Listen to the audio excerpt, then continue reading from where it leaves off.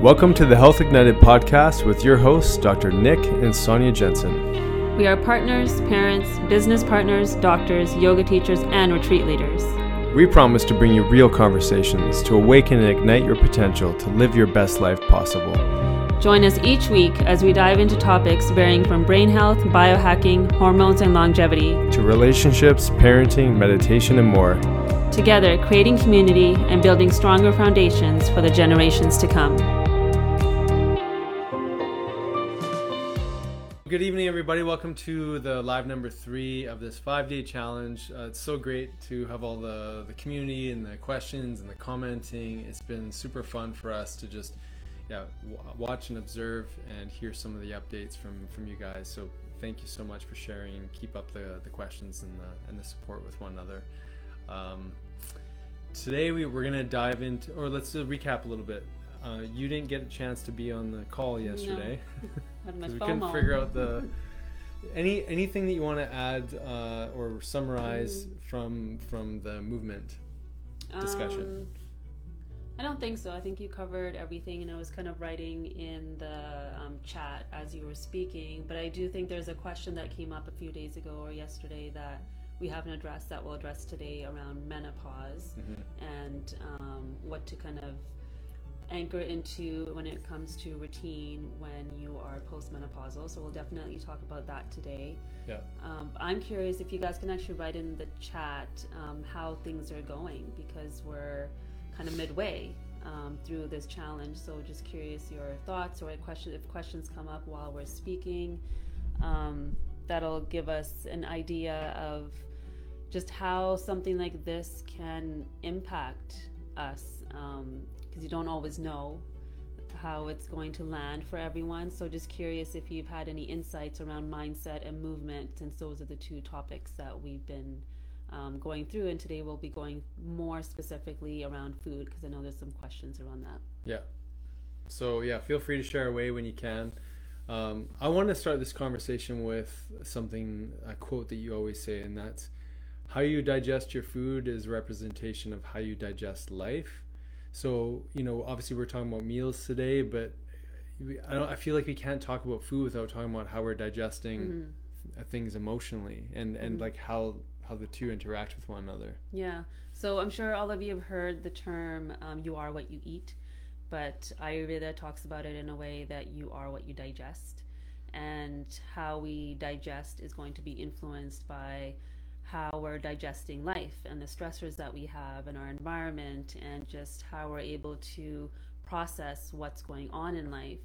You may notice that you may hold a lot of your stress in your digestive system. So if you have an event coming up, or if there's something going on that's stressful in your life, maybe there's either constipation or diarrhea, or even pain, or just inability to eat and have an appetite because there's so much stress going on. So I think intuitively we know that the two are connected, but that somehow there's a disconnect that happens over time, where we forget to listen to that gut feeling and what our belly is trying to tell us about our circumstances outside of ourselves. But it's such a reflection of what's going on in our internal world and our external, and how deeply connected they are. Yeah. Because, we know this from just doing a ton of testing. We see people who are more stuck in that fight or flight state, that you're getting some reflection. Yeah, when you're stuck more in that fight or flight state and you seem to be responding or reacting a lot to the environment, there's often like this corollary between the emotional state and just getting triggered all over the place, and just everything's becoming more of a problem. And we see these people tend to have more leaky gut, right? More food sensitivities, more digestive issues. And so that's why I thought it was such an important topic to really correlate the two, because often we can be pointing to that food is bad, when really, like, there could be some emotional overwhelm that we're not digesting properly. Yeah, so we have a mastermind that we're a part of, and we get together every week and talk about different health topics. And the topic this week was on oxalates. And I don't know if any of you have heard about oxalates, but it's found in like spinach, almonds, chocolate, legumes. It's in everything. So it's considered a plant toxin.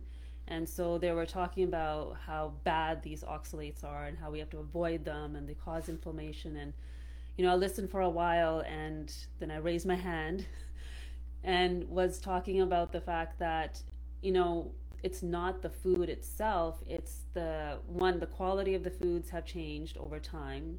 Two, we don't have all the enzymes and the capacity to digest our foods. And three, we don't know how to combine foods and cook them properly to actually utilize their gifts. So, for example, spinach should not be eaten raw. Yeah. It should be cooked. And so I brought up the fact that there are billions of Indians and my ancestors that didn't have any meat, because the conversation was more about the carnivore diet versus a plant-based diet. Well, and that must have been a fun topic to be. It was fun, into. Yeah. And so I kind of spoke about, well, culturally, when, if I see my mom cooking spinach and it's called sog, they're boiling it for hours with spices and other things to help the body digest it. So a lot of the ancient cultures, like the Chinese cultures, indigenous cultures, the old cultures understood, even like European, that we have to ferment things in order for our body to digest it properly at certain times of the year. Mm-hmm. So just going back to that point of, we tend to point a finger at foods and forget that it's actually like this vessel that we have to work on and understand how we can create that U diet that we always talk about, so that we're actually digesting and then absorbing. And if there is inflammation being created by eating a certain food, we have to look at ourselves first. Yeah, that's powerful.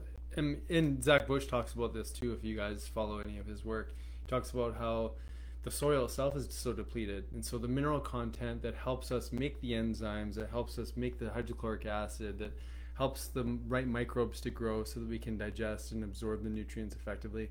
There's so many levels of breakdown that are happening as a result of our modern culture, and it's not a surprise why we're having even these imbalances in oxalates. We're probably extremely magnesium deficient, mm-hmm. and some of the other core minerals that are needed to help to mobilize and keep these things in check, these plant toxins, mm-hmm. that are talked about often. So you said it great, and I think everybody tuning in, it starts with us. It starts with ourselves. Like, what do we need to work on? How can we build our resiliency? How can we strengthen our nervous system, our digestive system, our immune system? That becomes personal responsibility, personal journey. Yeah. Mm-hmm. So great. I'm so happy that we got a chance to really dive into that conversation, because it's so important whenever we're talking about food, is what is the relationship with food. Mm-hmm. Eventually, like what we want when we talked about the U diet, we want people to feel like they're in reciprocity with the food that they're consuming. There's a balance. There's a relationship there. You're eating not because you're stuck in an emotional storm and you're disconnected from your body and your feelings, and you're grabbing the seafood diet and you seafood, you eat it. You're in an ideal relationship. Now that may seem, for some of you that are listening, that may seem like, my goodness, food is controlling me. I am not in control of my choices. What would you say to some of that? So with something like that, again, going back to the pause that we talked about on our mindset talk, and asking questions. So is this choice going to nourish me, or is this choice going to deplete me? And sometimes the answer is going to be, well, yes, this sugary donut thing is going to nourish me right now because it's what I'm craving and it's what I'm needing. So I would just get you guys to, again, ask more questions. Like, well, where is this thought or this process coming from? And as soon as we make that conscious decision to pause and ask the questions, we start to just understand ourselves better. So it may be that you still end up eating that donut, but what's going to happen next time is that if that moment shows up again, you're going to question it a little bit more, so that you have, again, a deeper understanding of where the behavior is coming from and what you're actually gaining. So another question is, what am I gaining from this, and what am I going to lose from this choice as well? Yeah. And what I hear you saying when I hear you speak to this, it's like you're creating a little distance between the stimulus and the response, right? Yeah. Yeah, and between the emotion and the reaction. Yeah. So when we are gravitating towards foods we know aren't going to nourish us, there's often an emotion associated with it. So if we can name that emotion and maybe even have a memory of like when that showed up, we can then speak to it in a different way and have a different relationship to it. Yeah, exactly. So now, what does this have to do with hormones, Sonia? Like this seems like two totally different things, but right. if you can tie those two together. Yeah, so in regards to hormones, if we go a little bit deeper into our digestive system, there's the bugs, right? Like the microbiome that I'm sure all of you have heard about. So these bugs are the ones that are communicating to our hormones. Our digestive system helps to detoxify hormones out of our body. Our digestive system creates our happy hormones like serotonin. So when there's inflammation in our digestive system, we can't detoxify, say, those excess estrogens from the pesticides or from the plastics or from injected meats and dairy. We're not able to move those out of our body, and then it starts to recirculate. And we're seeing more and more women and men with estrogen dominance in their bodies. And this could look like weight gain around the belly. This might look like acne before your cycle. This in menopause, this is going to look like weight gain, hot flashes, night sweats. For men, it could look like gynecomastia, where they're creating breast tissues or challenges in their prostate. So if your digestive system isn't working, your body is not detoxifying, and all of that is recirculating in your system. And there's a very specific group of bacteria called the estrobolome that are just sitting there waiting to detoxify estrogen. But again, they won't do that if there's inflammation and if there's too much noise in your digestive system. Yeah. So enter meal timing, right? Like this is the whole reason why it's not just about what you eat, but it's about when you eat. And so in the last call, we were talking about your circadian clock, and really that's what we're trying to do, is harmonize the natural swing of these light-dark cycles that are happening obviously daily, to sync up more specifically with the natural swings in natural hormone secretion throughout our day. And so light is a huge stimulus for hormone release, but so is food, right? So the challenge that we put forth for you guys was to create a meal window that was in service to the circadian clocks, or your circadian rhythm, but also we talked about how the middle of the day was more in touch with that sort of Ayurvedic philosophy of the digestive fire is strongest in the middle of the day, which is where the largest meal could be placed. But let's talk a little bit about the meal timing and why that's so important. Yeah, so with intermittent fasting, I mean, we've named it intermittent fasting, but I think this is just how humans used to eat. But now we have to have a method and a name for it. Finding out what's your, again, you diet and your rhythm throughout your day is important. Some people might thrive by having a breakfast and a lunch earlier, or some people are going to thrive a little bit later in the day. So depending on if you've already been doing intermittent fasting and you're just on 2 meals, your windows might look a little bit different. For somebody that maybe hasn't done this before and you're still doing the 3 meals, eating before 8 o'clock is going to suppress your 8 in the morning yeah. is going to suppress your growth hormone, and so then that will suppress your testosterone. It's going to increase your cortisol, your insulin, some of these other hormones that break muscle down and break your cell structures down. So you want to optimize that morning. We're going to talk more about morning rituals tomorrow, but you want to try to push it at least at 8 o'clock is what our ask was, or even up to 10 if you could.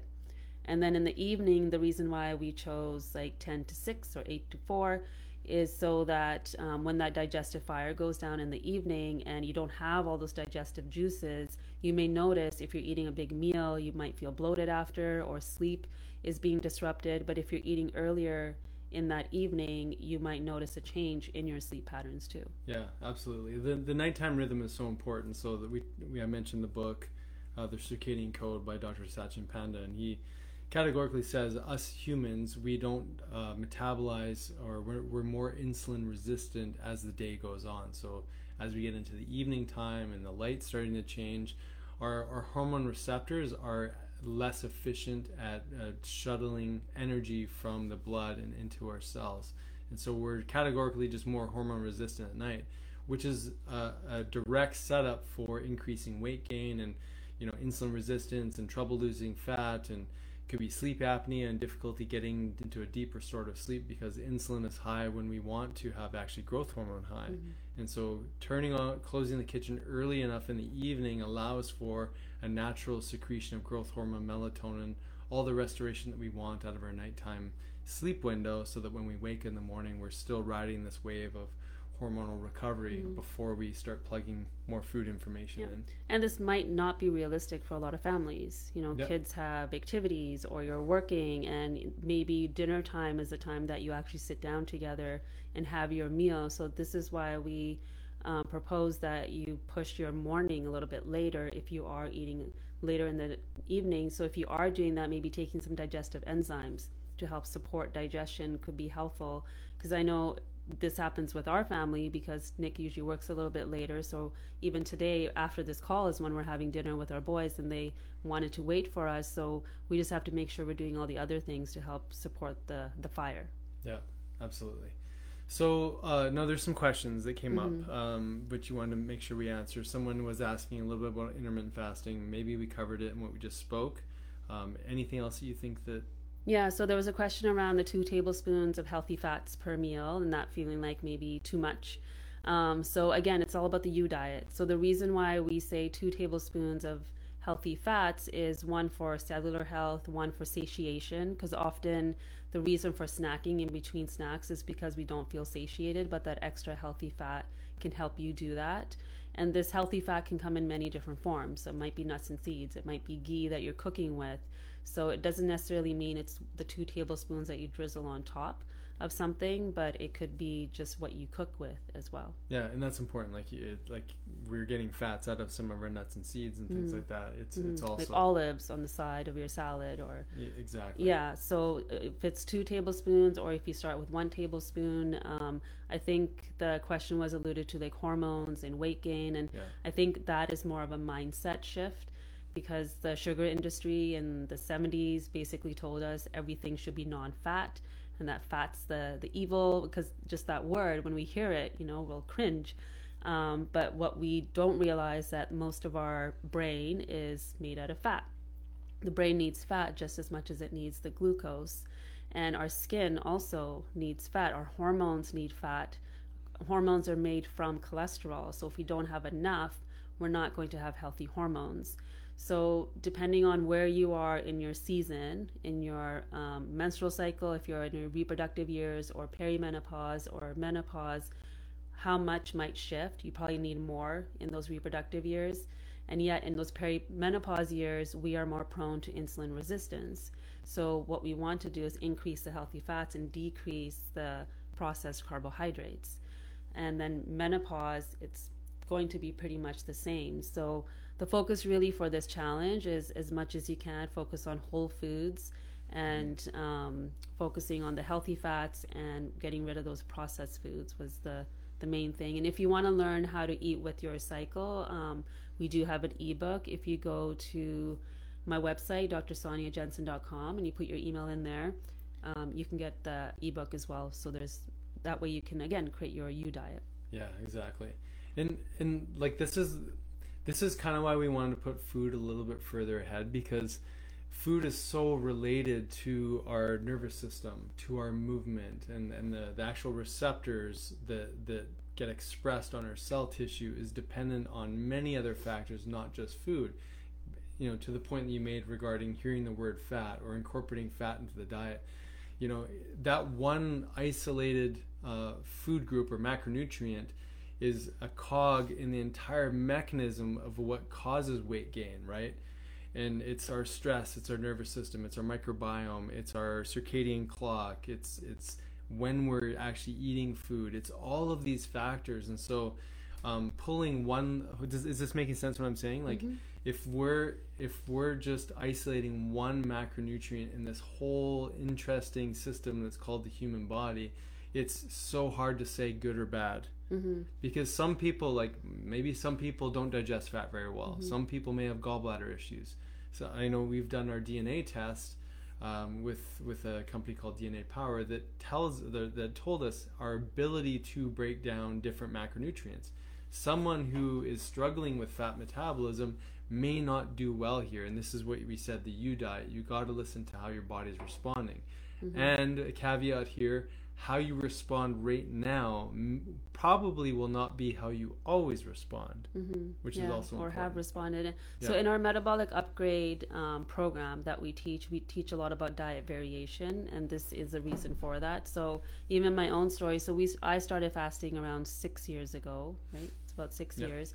So I was doing like much higher fat, really low carb. I even stopped eating grains for a big chunk of time, and I brought grains back in this year, and I feel healthier because again I created variation and listen and recognize that right now in my season my body's actually requiring some extra grains. So that's, I mean, they're still whole grains, so it's still healthy, but I had definitely eliminated like those kinds of carbs and was just doing like higher healthy fat. Yeah, I think this is sort of like the dance with diet, right? And this is why it's such a like ongoing conversation, because we're always experiencing the edges of our diet experience, right? So you pushed into the edge of higher fat and really restricted those grain carbohydrates, and you recognize where there was a limit and where maybe there was some diminishing returns, and then you're swinging back. Like this is the reality with it's an experiment. And this is what we were kind of talking about before with reciprocity. Are we willing to listen to what our body, the signals that our body is telling us? I mean, how many people, have experiences where they started something because it worked and then they never stop it, right? Like it could be a supplement, it could be a diet, it could be an exercise program, it could be, just something that we keep repeating. And yet our body thrives in variation, just like the gut microbes that exist in our gut. We're healthier when there's a wide variety of different microbes that are there. Like before you met me, you only used salt and pepper. Exactly. And now I've got this whole wide plethora of spices that I didn't know were even available, right? Yeah. You brought so much color and you're welcome. And variety to my life. You're welcome. Thank you. So the other questions, I guess, weren't necessarily on the topic of meals. So I don't know if you want me to go over those right now. Please do. So the big question was around menopause and bioidentical hormones previously. And so we're not going to go into that in great detail, but everything has a role for individuals when it's needed. So I always say you want to test before going down any sort of path, whether it's like supplements or bioidentical hormones or prescriptions. So the difference between bioidentical and synthetic, the most simple way that I describe it is your hormone looks like this in your body, synthetic will look like this. Whereas bioidentical or human identical, they make it so it matches the chemical structure. So that's the big difference. I actually had a call with a patient today, and she was sharing with me that she saw an endocrinologist and basically said to her, you're over 60, you don't have a right to have vitality and higher libido. And so that makes me a little angry, because I believe... She got a little angry. I got a little bit angry. You shared your anger and frustration with me. Because I think everybody has a right to feel vital until the day they're not here, and to enjoy life. And if we live in a time where food is not the same, the soil is not the same, our level of stress is not the same, everything has shifted. So yes, in the past, when we've lived in a village setting and ate organic, ate off the land, and had this relationship with the earth, it was very different. The transition that your grandmother had into menopause, or even maybe mother had into menopause, is very different than the woman today. And so some extra help with bioidentical can be supportive for some women, again, depending on how you're processing those hormones and what else you need. It's not the answer, it's more of a band-aid for sure. When we look at our cellular work or our toxicities, our stressors, like really taking a deep dive into that and using these tools at the same time is when I see magic happen. Because then there's actually a capacity to sleep. The hot flashes are gone, there's more energy, there's more vitality. And so really what that does, it gives women hope. And so that is what made me angry today, that endocrinologist, he sat there looking at a woman's basically taking her hope away. So I hope through these conversations, or all the conversations that we're having, that you guys start to realize that change is always possible. We're new people every 7 years. Our cells are turning over all the time. Our stomach cells turn over every 3 to 5 days. Like, we're constantly new, so we constantly have an opportunity and a choice. Mm-hmm. I don't know if that answers the menopause question, but yeah. Well, I think it highlighted some important things, yeah. And one is like personal autonomy and personal authority. You know, you get to dictate what you choose to bring in through your emotional system, what you're hearing and how you choose to interpret it. Who knows what was going on with that doctor and why he had that paradigm that he did. You know, maybe because he only sees people that are interested in medicating themselves and suppressing symptoms, and maybe that's just, you know, so who knows what's going on there. But it's an unfortunate conversation that we again unfortunately hear very often, that it's just because you're getting old, like, just it comes with the territory. And Nick likes to see the good in everyone. I like to stay in my anger for a little bit. Well, and there's nothing wrong with that. No, I didn't mean to say it like that. It was more like, I think it's just super interesting why people say the things that they do, especially when they're in a position where they can drastically influence someone. And you know, and I think, like, if I was a doctor in that model, I would probably lose some hope as well, because the tool set that's available to, you know, physicians in the allopathic model is really like, this is a nail, I've got a hammer, you know, and we're not really looking at recovery and rebuilding and you know, this concept of healing. It's just not really built into that paradigm. So but not every person who sees a doctor like that is going to appreciate that that's where the doctor's coming from. Obviously, as a patient, and I'm not saying that they're all like that. I have one that I worked with closely with a patient, and he was amazing. So yeah. Well, we were trained by an OBGYN, but this was an endocrinologist. No, okay. Anyways, we're very much you know, in touch with other doctors in the allopathic model, and this is often a frustration that they share, right?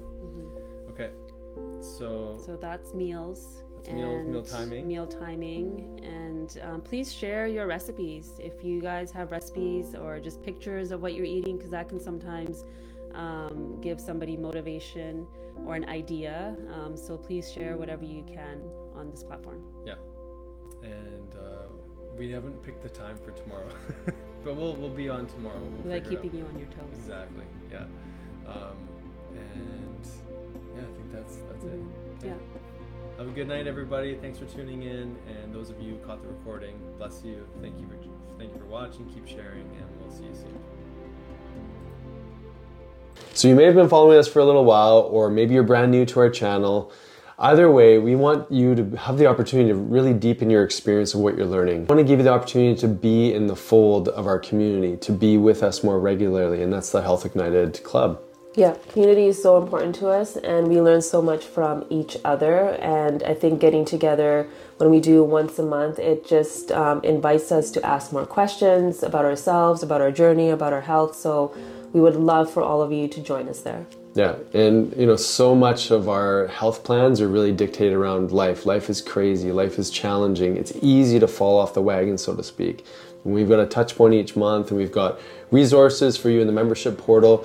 There's so much to keep you in the momentum and the motivation of really making everything that you're learning into a lifestyle practice. It's all about accountability and support. We hope you enjoyed this episode of the Health Ignited podcast. Be sure to download, subscribe, and share as we build this conscious community together. You can also find us on YouTube, Facebook, Instagram, and our website, drsjensen.com. Please note, all information on this podcast is not and should not be taken as medical advice. Please see a healthcare professional to receive the care needed. Thank you for sharing this time with us, igniting your health freedom. And welcome to the tribe.